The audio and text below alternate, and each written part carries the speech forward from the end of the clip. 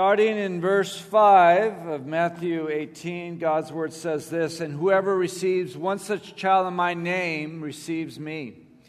And whoever causes one of these little ones who believe in me to stumble, it would be better for him to have a heavy millstone hung around his neck and to be drowned in the depth of the sea. Woe to the world because of its stumbling blocks. For it is inevitable that stumbling blocks come, but woe to that man through whom the stumbling blocks come. If your hand or your foot causes you to stumble, cut it off and throw it from you. It is better for you to enter life crippled or lame than to have 2 hands or 2 feet and be cast into the eternal fire. If your eye causes you to stumble, pluck it out and throw it from you. It is better for you to enter life with 1 eye than to have 2 eyes and be cast into the fiery hell. See that you do not despise one of these little ones, for I say to you that their angels in heaven continually see the face of my Father who is in heaven. For the Son of Man has come to save that which was lost. What do you think? If any man has 100 sheep and one of them has gone astray, does he not leave the 99 on the mountains and go and search for the one that is straying? If it turns out that he finds it, truly I say to you, he rejoices over it more than over the 99 which have not gone astray. So it is not the will of your Father who is in heaven that one of these little ones perish." And that is the word of God. Let's pray. Lord, we thank you for your word this morning. We rejoice in the fact that you have such a tender heart for the vulnerable, for the susceptible, for children, for those that stray. And God, would we this morning, by your grace and the power of your Holy Spirit, have a similar heart. Teach us this morning, Lord, what it is to care for and to protect and to receive a child, what it means to go after that strange sheep. And Lord, warn us this morning about the peril of stumbling blocks. And Lord, we're confident that you're going to do your good work this morning. You're the author of your word. You are the Word of God. Reveal yourself now in glory. We pray all these things in Jesus' name. Amen. Well, my name's Sean. I coordinate the community groups here at Reality. Now, last week, Kevin reminded us that Jesus paid it all so that we might enjoy entrance into his kingdom as children. The title of this message this morning is "Don't Stumble the Susceptible." Don't stumble the susceptible. And we're going to consider 4 points this morning. Number 1, don't stumble the susceptible, rather receive them. Number 2, don't stumble the susceptible, rather protect them. Don't stumble yourself, rather deal ruthlessly with your sin. And number 4, don't stumble yourself, for God is calling you to pursue the susceptible and bring them back. Now, Jesus finds himself in retreat with the 12 disciples, and he's really dedicating a large amount of time and space to really invest in these 12. In fact, it covers chapters 14 through 19, and he's teaching the disciples what it means to be a citizen of the kingdom of heaven. And here in chapter 18 of Matthew is a discourse on the childlikeness of the believer, how we're called to be childlike. And I'm using the adjective this morning, susceptible. And we're going to define susceptible as vulnerable, impressionable, and those prone to stray. John Piper says this regarding children: children are the litmus paper to expose the presence of pride. How we deal with children is a signal of our fellowship with God. Now remember, the disciples were constantly bickering and fighting and arguing and debating about the greatest. And that's how chapter 18 begins with, right? Who's going to be the greatest in this kingdom? And remember, the disciples were so focused on a literal kingdom. Their idea of the kingdom of heaven was having Caesar dethroned, having Rome defeated, and that the disciples, the Jewish people, would be top dog. So they were arguing and debating about the greatest, which led to bitterness, rivalry, ambition, pride, envy, and jealousy. So Jesus, the master teacher, calls a child to himself, and the child obeys him and comes. And he uses this child as an illustration, right? Now, what is it about a child? Well, children are dependent, they're powerless, they're humble, and they're weak. And Jesus is intimately concerned about them. Now, in Jewish culture, children were not empowered. So what Jesus is teaching and what he is declaring is something radical, right? So our first point is we're called to receive children. We're not to stumble them, rather we're to receive them. And anyone who receives a child in his name receives Jesus himself. To receive a child is to receive Christ, and it's impossible to separate the Lord from his people. In Zechariah chapter 2 it says, "For he who touches you touches the apple of his eye." To touch a child, either in a benevolent way or in an aggressive way, has a direct impact on God, because a child is the apple of his eye. And Jesus is very zealous and protective of children. And we are commanded to receive them. We are called upon to protect them and care for them and to invest in them.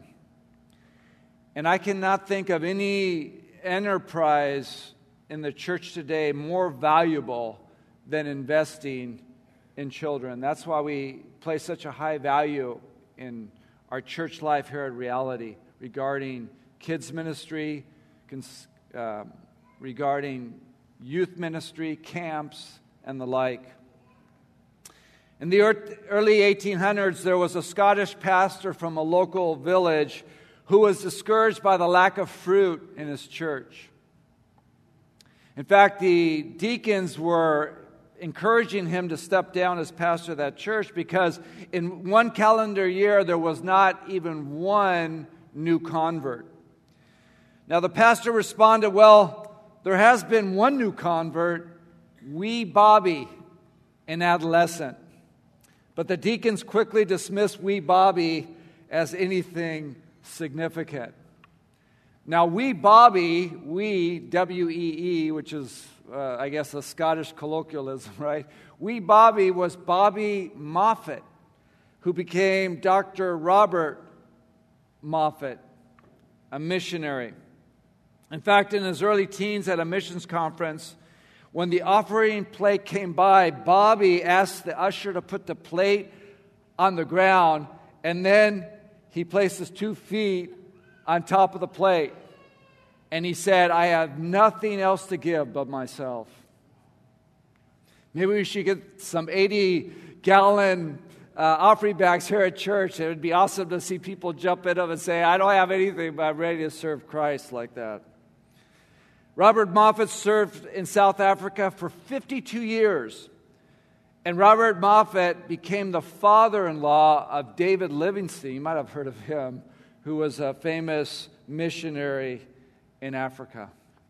So you who teach Sunday school, maybe you are teaching a wee Bobby Moffat. There may not be great notoriety nor applause, but what an extraordinary opportunity to receive a child, investing in children's ministry. Or maybe it's reaching out to those that are susceptible or vulnerable in your own neighborhood. But the word receive in the original has another meaning, which I find extraordinary. It has the idea of receiving a child into one's family, to make him or her one's own. Now, we have several families here at Reality Ventura who foster children. We have some who are in the process of adopting, and some that have indeed adopted children. And Jesus is saying that we are receiving Him when we receive children in our home. Pure and undefiled religion is to visit widows and orphans in their distress. And this word visit means to look upon in order to help, to benefit to provide for. Indeed, it's a calling, right? Not everyone's called to foster or to adopt. But it's not just a calling for individuals. It's really a community-type call. Your life is not your own. We have been adopted into the family of God. Therefore, we are called to be stewards of the life the Lord has given us. And for those that foster, for those that have adopted children, they understand parenting isn't about ownership. It's about stewardship. So I have to ask myself the question, how am I engaging in this calling? And like I said, it may not be that you are called to foster or to adopt. But we should rally around those who want to adopt like we would if someone has a desire to go to the mission field. It's a costly thing. Now, the theme of this message is not adoption, but taking advantage of this. And we just had this beautiful invitation to this foster summit, right, in a couple of weeks' time. I would invite you, and I invite myself to pray about this. How could we involve or maybe rally around or come alongside those that feel called to foster or to adopt? Now, in verse 10 of our section here in Matthew, Jesus promises special protection for these precious ones. He says, "See to it that you do not despise one of these little ones, for I say to you that their angels in heaven continually see the face of my Father who is in heaven." We know in Scripture that angels in heaven are ministering spirits sent to serve God's people, especially those that are vulnerable or susceptible. These angels behold the face of God the Father and are ready to act in order to protect and care for these little ones. The idea of guardian angels comes from this verse. Now, in the time of Christ, there was lots of Jewish superstitions regarding angels. For instance, it was believed that when you died, your angel would appear to your loved ones after your death to let them know that you had gone.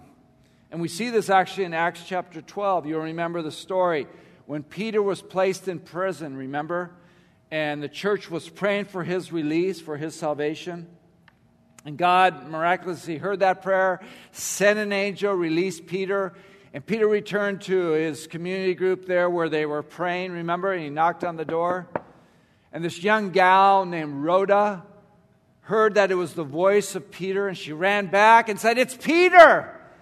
At this community group full of the Holy Spirit of great faith, they said to Rhoda, "You are out of your mind. It must be his angel."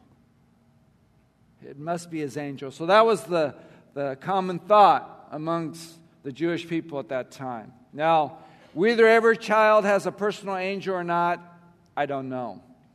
But Jesus definitely is aware of these precious children and will dispatch his children on special assignment to care for these little ones when they are neglected. That's the heart of our God. Point number 2, don't stumble the susceptible, rather protect them. In verse 6, he warns of the danger of causing a child to sin. In Deuteronomy 24, it says, "Thou shalt not cause the land to sin." There's a cause-effect relationship we have in the world. Our actions can impact not only other people, but the very environment in which we live. Not only are you not to sin, you are not to cause someone else to sin.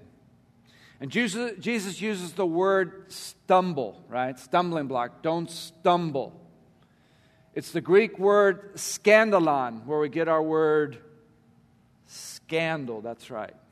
And the idea of scandalon is the idea of trapping a person or catching someone in a trap in order to make them stumble into evil, resulting in shame or public embarrassment. What causes children to stumble today? Well, we have to start in the home. We have to start as parents, right? We have to ask ourselves the question, Are we stumbling our children? How do we stumble our children? And I just wrote down 3 points here. Number one, when we exasperate them, frustrate them, or overprotect them. Number two, when we favor one child over another, making them envious or jealous. Remember Jacob there in the scripture, right? He had 12 sons with 4 different women. And there was extreme upheaval and division in his family because he had his favorites, right? He had Joseph and he had Benjamin. And there was extraordinary strife. In fact, his brothers wanted to kill Joseph. You remember the story. Number 3, making children feel like that they are a nuisance or a problem. Making them feel that they're in the way, using bitter or angry words to cut them down. This is the way we stumble children. We need to avoid this. Verse 10 tells us, do not despise one of these little ones. These little ones, not only children, but all Christians who are childlike in their faith. And next week, we're actually going to be talking more about this, but 2 points here regarding despising children. It means looking with indifference on those Christians who have fallen, and number 2, rejecting those who confront us in our sinfulness. Now, we have the responsibility of leading them rightly as parents. As well as a church, we are called to guide them rightly. And there are grievous consequences for stumbling a vulnerable one. God views it in this way. He says, it's better to take a millstone. Not a millstone, but a millstone, right? Used for grinding grain, several feet in circumference, weighing several hundred pounds, that would be pulled by a mule, right? Take that millstone, tie it around your neck, and throw yourself off the pier. Now, the Jews didn't drown people for any kind of crime. It was seen as horrific, unimaginable punishment. Being drowned was something that the Romans practiced, not the Jews, because it was so horrible. But Jesus is saying, and no doubt it's hyperbole, but he's saying it's better off dead with the worst kind of death imaginable than to stumble a child. It's a serious thing. It's a serious thing. So instead of stumbling children, we're called to protect them and to care for them. How do we do this? Number 1, by teaching them. Teaching children, Deuteronomy chapter 6. You shall teach them diligently, them referring to the oracles of God, the Word of God. Teaching them diligently to your sons and shall talk of them when you sit in your house and when you walk by the way. And when you lie down and when you rise up, you shall bind them as a sign on your hand, and they shall be as frontals on your forehead. You shall write them on the doorposts of your house and on your gates. We protect children when we teach them about God. When our children know about God's love, God's protection, God's favorability, God's grace and mercy in their lives. That's how we protect them, that our children would know God, right? Number 2, when we commend to them the works of God in Psalm 145, it says, one generation shall praise your works to another and shall declare your mighty acts. So one generation to another shall praise, commending the attributes of God, the faithfulness of God, the goodness of God. That's what we're called to do, to praise God. We just don't praise God on Sunday mornings when we have a guitar and when we have a band. We praise God hopefully every day of the week. We're commending and praising and articulating His goodness and favorability in our lives. And our children need to see that we are worshipers, that we worship in spirit and truth. And number 3, we're called upon to declare God's faithfulness. By the way, God is faithful, right? God has been faithful, and He will continue to be faithful. In Isaiah chapter 38, it says that a father tells his sons about your faithfulness, about God's faithfulness. That would mean that There should be some evidence, right? Well, we've been praying for this and God answered. Look how the many prayers throughout our lives God has answered, right? A father tells his sons about your faithfulness. So we're called upon to teach and to commend and to declare. Then Jesus, the master teacher, extends this warning to the world. He's talking to 12 disciples, right? He's got a baby maybe on his leg there, right on his lap, and he's teaching them the importance of being childlike in their faith. That unless they convert and be like a child, they will not enter into the kingdom of heaven. And the greatest in the kingdom is going to be like a child, humble like a child, right? But from there, Jesus uses his platform to say, by the way, woe to the world, to the unbelieving world, to the pagan world, to the depraved world. Woe to the world because of its stumbling blocks. That same word, scandalon, that produces that public shame and embarrassment. For it is inevitable that stumbling blocks come, but woe to that man through whom the stumbling blocks come. There will be, and we should find certain comfort in this, there will be universal judgment and a day of reckoning for these stumbling blocks. Such things, Jesus says, must come. Why? Because of sin and sinners. God took the enormous risk in giving us free will. That's why our world's so jacked up. We're not robots. We choose to love. We choose to follow Christ, right? And so these stumbling blocks come because men and women choose to turn their back on God. They choose to honor and serve Him. And that's why we find ourselves surrounded by stumbling blocks. And individuals will be held accountable. He says, woe, which means impending doom, condemnation, the wrath of God, cursed be you, due to stumbling blocks. So we're to receive children, we're to protect and care for children, and then he deals with our hearts. He deals with us individually. And you can just notice rapid fire imperatives and exhortations here. These aren't suggestions. Jesus is commanding. He's saying, if you want to be a citizen of the kingdom of God, this is the way you will behave, right? The third point, don't stumble yourself, rather deal ruthlessly with your sin. Starting in verse 8. If your hand or your foot causes you to stumble, cut it off and throw it from you. It is better for you to enter life crippled or lame than to have 2 hands and 2 feet and be cast into the eternal fire. If your eye causes you to stumble, pluck it out and throw it from you. It is better for you to enter life with 1 eye than to have 2 eyes and be cast in the fiery hell. Wow. We are called upon here to examine ourselves. We must take sin very seriously. It was sin that put Jesus on the cross. Or better said, it was my sin that put Jesus on the cross. I think in our Christian culture we can take sin very lightly. Oh, it's just a little thing. I was raised up as a Catholic, and they would divide between mortal sins and venial sins, right? The venial sins are just the little slip-ups, And the mortal sins are the grave things. Well, God makes no distinction. Sin is sin. And of course, this is hyperbole. He's not asking us to do this literally. Imagine how our church would look if we dealt with sin like that. We'd all be crippled and lame, wouldn't we? And one-eyed person, So it's not a physical issue, it's a heart issue.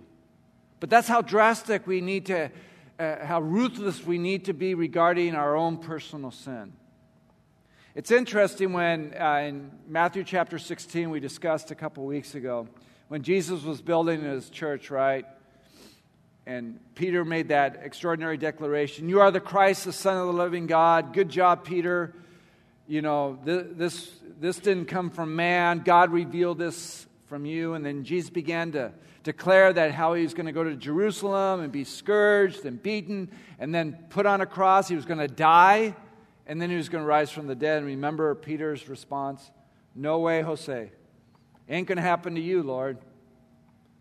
And what was Jesus' words? Good job. Thanks for having my back, Peter. No, he said, get behind me, Satan. He was talking to Peter, the rock man, right? You're no longer Simon, you're Peter. Petros, this little rock, but upon this Petra, I'm going to build my church, right? Get behind me, Satan. Notice, you are a stumbling block to me. Peter, the rock man who made this beautiful declaration that Jesus is the Christ, the Son of the living God. In one moment, and a few minutes later, Jesus said to him, get behind me, Satan. You are a stumbling block to me. The same word, skandalon. You are trying to trap me. You are trying to deviate me from the plan of my Father. Jesus is the only baby born in the history of the world with the sole purpose of dying. And Jesus knew that. He knew that. That was the call of God in his life. And Peter was stumbling him. He was trying to deviate from fulfilling his call. Get behind me, Satan. You are a stumbling block to me. You do not have in mind the concerns of God, but merely human concerns. Again, Peter had this grandiose thought of this kingdom, overthrowing Caesar and the Romans and being top dog. But this is serious stuff as Christians, right? This verse, verses 8 and 9, is very direct, and there's no escape. And we need to ask ourselves, and I need to ask myself, are you flirting with sin? Are you harboring, hiding, or justifying sin? Are you looking for sin? What in your life needs to be gouged out or cut off? What have you allowed to infiltrate your heart? Is there a relationship, a device, a substance, maybe unforgiveness that needs to be removed from your life? Don't negotiate with sin. Don't reason with it. Gouge it out. Do something radical. On Tuesday nights, we have a support group that meets here at the church called Radical Recovery. It's a group for those battling addictions.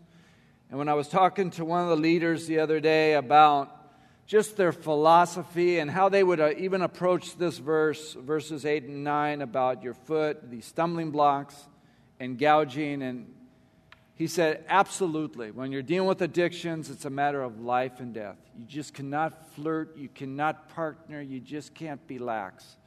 You have to be radical. You have to flee. You have to run. But at the same time, radical recovery would encourage us by saying, keep getting up. Don't give up. Reach out. Jesus is right there. Come on back. We'll help. We'll walk with you. When you're tempted, you can give us a call. We'll point you to Christ. What a blessing it is to know that there's brothers and sisters out there that want to help, that want to reach out, that want to love us, that want to help us with our stumbling blocks. Now, you notice in these verses, it talks about hell. We don't like to talk about hell at the church. No one likes to talk about hell, right? We all believe in heaven, right? And if you would ask an interview and do a poll regarding our society, everyone believes in heaven. Everyone believes that they're going to go to heaven. I wish that was true. You know, Jesus spoke of hell more than he did of heaven. Unrepentant sinners go to hell. Oh, but the grace of God. We were all walking towards hell. It's just the grace and mercy of God. We can't boast. There was nothing innately beautiful in us that provoked God to love us or to rescue us or to snatch us out of the flames. It's just His mercy and grace. That's our boast. That's our testimony. It was nothing we did, our great articulation, the way we pray, the way we received Christ. It was in spite of us God saved us, really. But hell's a real place. And that's why He exhorted the disciples, we need to change and be childlike in order to enter in the kingdom of heaven. We need to get rid of the source, the conduit, or medium of sin in our lives. Now, though Jesus spoke frequently of hell, nonetheless, he doesn't want anyone to go there. We should find great comfort in that. Jesus finds zero pleasure in the thought that someone would actually go to hell. And that's what we have in verse 11 of our section of Matthew 18. For the Son of Man has come to save that which is lost. That is the heart of God. That is the mission of God, to save that which is lost. Now, some of you might have a Bible that doesn't contain verse 11. Now, you notice in the NASB that I'm using this morning, there's like brackets around that verse. And all that means is this particular verse is not found in the oldest of manuscripts. But the verse is, we find that same verse in Luke chapter 19, verse 10. So I just share that to you, Bible students that are interested. Why are there brackets around that verse? But we know that he's come to save that which is lost. Sin stumbles us. It impedes us from what God is calling us to do. And that's why we come to the fourth point of this sermon. Don't stumble yourself, for God is calling you to pursue the susceptible and bring them back to the fold. Verse 12, what do you think? If any man has 100 sheep, and one of them has gone astray, does he not leave the 99 on the mountains and go and search for the one that has strayed? If it turns out that he finds it, truly I say to you, he rejoices over it more than over the 99 which have not gone astray. So it is not the will of your Father who is in heaven that one of these little ones perish. I love the teaching style of Jesus, just with this rhetorical question, what do you think? After all that's been said, this is heavy material, right? He's talking about children. He's talking about stumbling blocks. He's talking about gouging and plucking out. And then after all that, he says, so what do you guys think about this? It's not enough just to receive this message or to hear it. We need to engage with this message. We need to seek to put it into practice. This is a great community group question. What do you think? What do you think about this? What are you going to do about it? What are you going to do about this message this morning? In Matthew 17, Jesus said a similar thing when they were talking about the temple tax last week, remember, with Kevin. And Jesus said in verse 25 of Matthew 17, what do you think, Simon? What do you think about this? You know, sin is such a ripoff. God has put eternity into our hearts, and He invites us to participate into His kingdom. And He wants us to engage with Him. And when we have a stumbling block in our life, that impedes us from realizing all that God has for us. Now, there was a great contrast between the Pharisees and scribes and Jesus. The Pharisees despised the lowly, the insignificant, the uneducated. They crushed them. They stomped on those kinds of people. In Luke chapter 10, it says that the one who listens to you listens to me. And the one who rejects you rejects me. And he who rejects me rejects the one who sent me.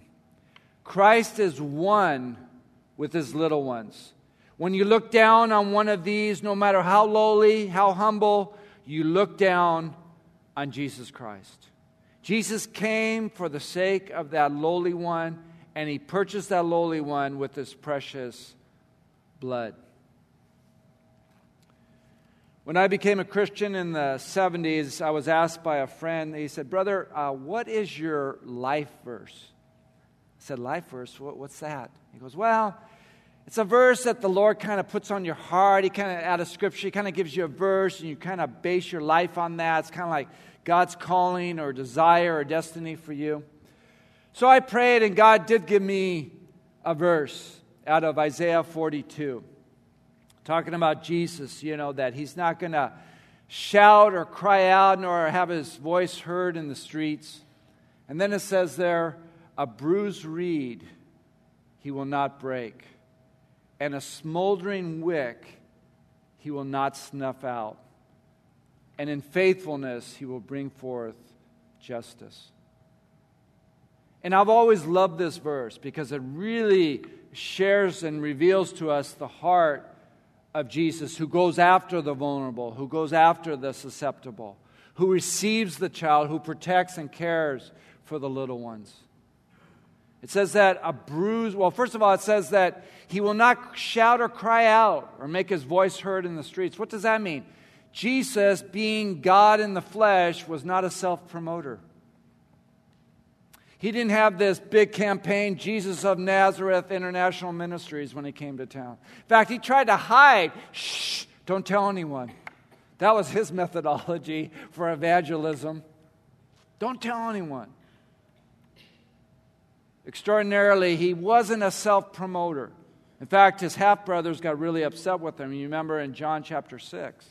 They said, listen, anyone who thinks that they're something special doesn't do these signs and wonders in secret.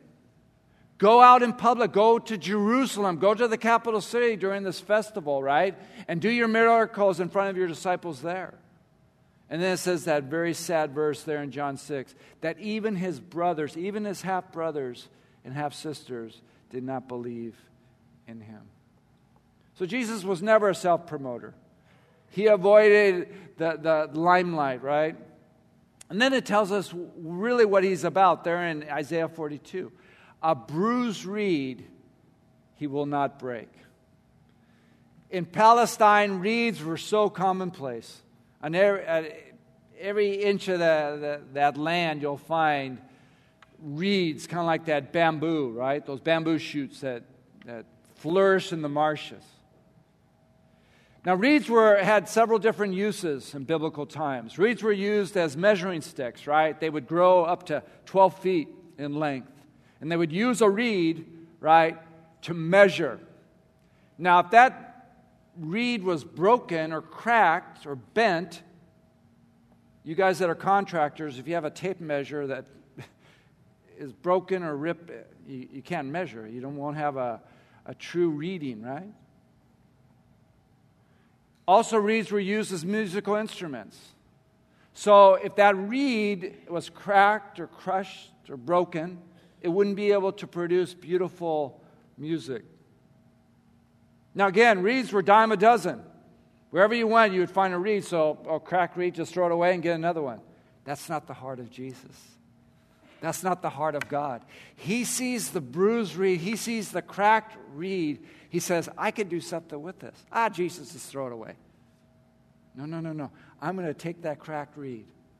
I'm going to take that bruised reed and bring healing and remedy and restoration and healing. That's the heart of your Savior. That's the heart of my Savior. That's the heart of Jesus.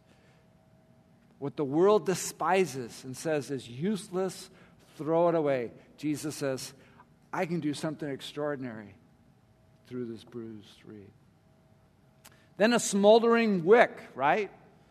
Well, this wick would be attached to something to produce a fire that brings comfort and warmth and illumination. But a smoldering wick really speaks of more smoke than fire. Well, let's just extinguish it. It's not used, the smoke is, getting in my nostrils and I'm uncomfortable around it, right? That's not the heart of Jesus. He's going to fan into flame that smoldering wick. Again, what the world says is useless, is nauseous, and unpleasant, God says, I have a plan. I can use that smoldering wick. That's the God you serve. That's the God I serve. That's the heart of Christ. I have this quote here. The weak and the helpless, the powerless, those destroyed by sin and suffering, those bent without care, those lacking resources, those that the world pushes aside and tramples and despises and crushes and treats with contempt. The Lord loves and gathers the broken people to his heart. He heals the sick. He raises the outcast. He cheers the fearful. He strengthens the doubters. He feeds the hungry, forgives the sinners. Not only that, he takes on their sorrow, takes on their woes, takes on their pain, and exchanges it with his love. The heart of God for the susceptible. And he ends with this beautiful parable about the shepherd and the sheep. The shepherd is so acquainted with the sheep that he would miss the presence of one of them because of its uniqueness. It's not because the loving shepherd would do a head count.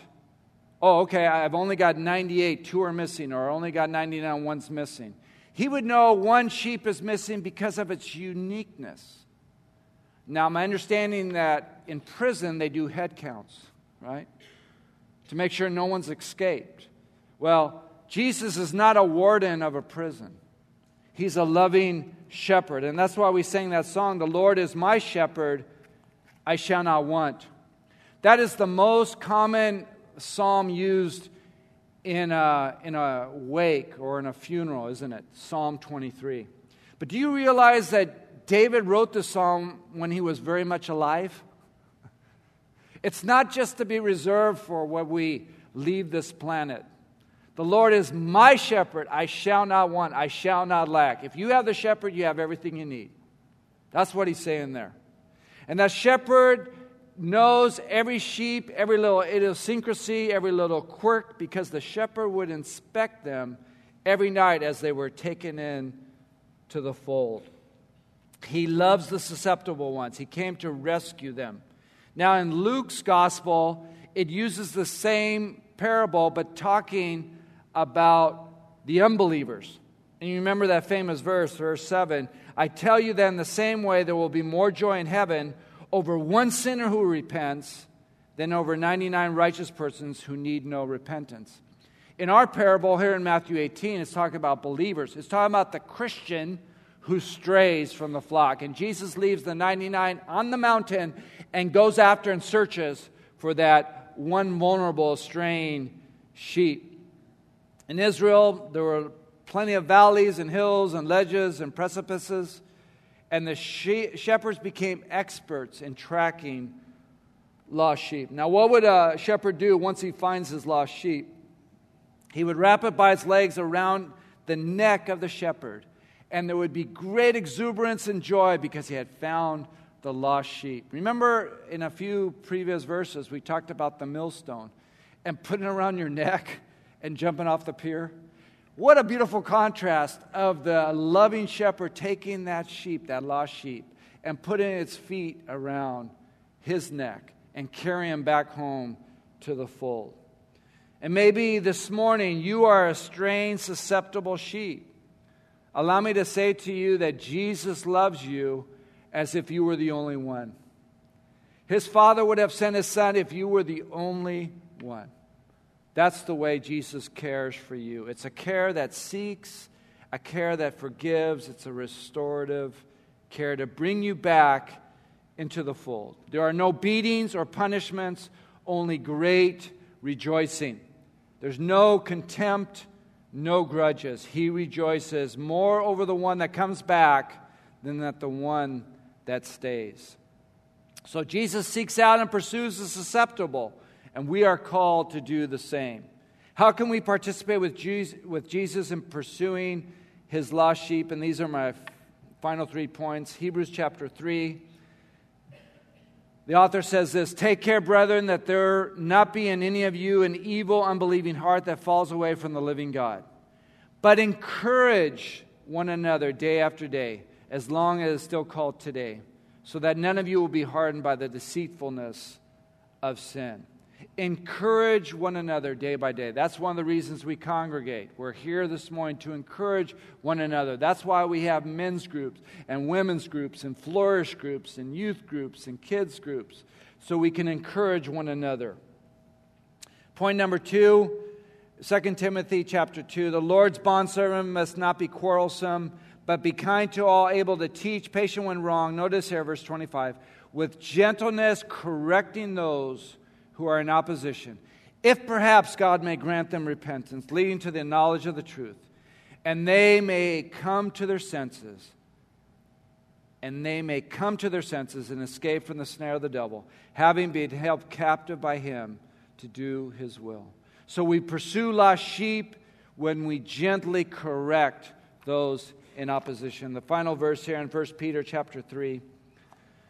But sanctify Christ as Lord in your hearts, always being ready to make a defense to everyone who asks you, to give an account for the hope that is in you, yet with gentleness and reverence. Once again, we see the word, with gentleness and reverence. Gentleness, wooing, making a defense, giving biblical data, biblical verses, biblical principles and truth to bring back people to the fold. Let me close with these three reflective questions for us this morning. What is your attitude towards the susceptible? How are you receiving them? Have you prayerfully considered volunteering in kids ministry? Or reaching out to neighborhood kids? What about fostering or adopting? Number 2, is there a stumbling block in your life? What specifically will you do to cut it off or pluck it out? And number 3, do you know someone who has strayed? Pray for him or her by name. Pursue him and bring him back. Let's pray. Lord Jesus, we worship you as a loving, wonderful Savior. Thank you, Lord, you're so willing to leave the 99 and go after that one lost, straying, vulnerable, susceptible sheep. And many of us have that testimony. We were once that straying sheep. And in your benevolence and love and grace and mercy, you were willing to come down and to pursue us and to carry us on your shoulders back to the fold. Lord God, I thank you for your word this morning. I confess, Lord, it's a heavy word. And I pray you would speak life to each heart. Help us to be doers of your word and not merely hearers that delude themselves. We don't want to delude ourselves, God. We want to be sober in mind and spirit. And we thank you that your Holy Spirit even now is drawing hearts. We pray we would respond, Lord. We thank you for the carpets that we have here in front of us and communion to remember your death and resurrection, the fact that you went to the cross to make us whole, to cleanse us from all our sins, God. I pray that many would respond this morning by going to the carpets. Lord, I thank you for the prayer team on my left and right that you have strategically placed that would be willing to pray as we would consider these topics about what it means to receive a child in my life. Maybe it is to reach out to those susceptible ones in my neighborhood. Maybe it's being involved in kids ministry or even adopting or fostering a child. God, may it be so, Lord. Do that work. We just love you so much, God, for your grace and mercy. And we pray all these things in Jesus' name. Amen.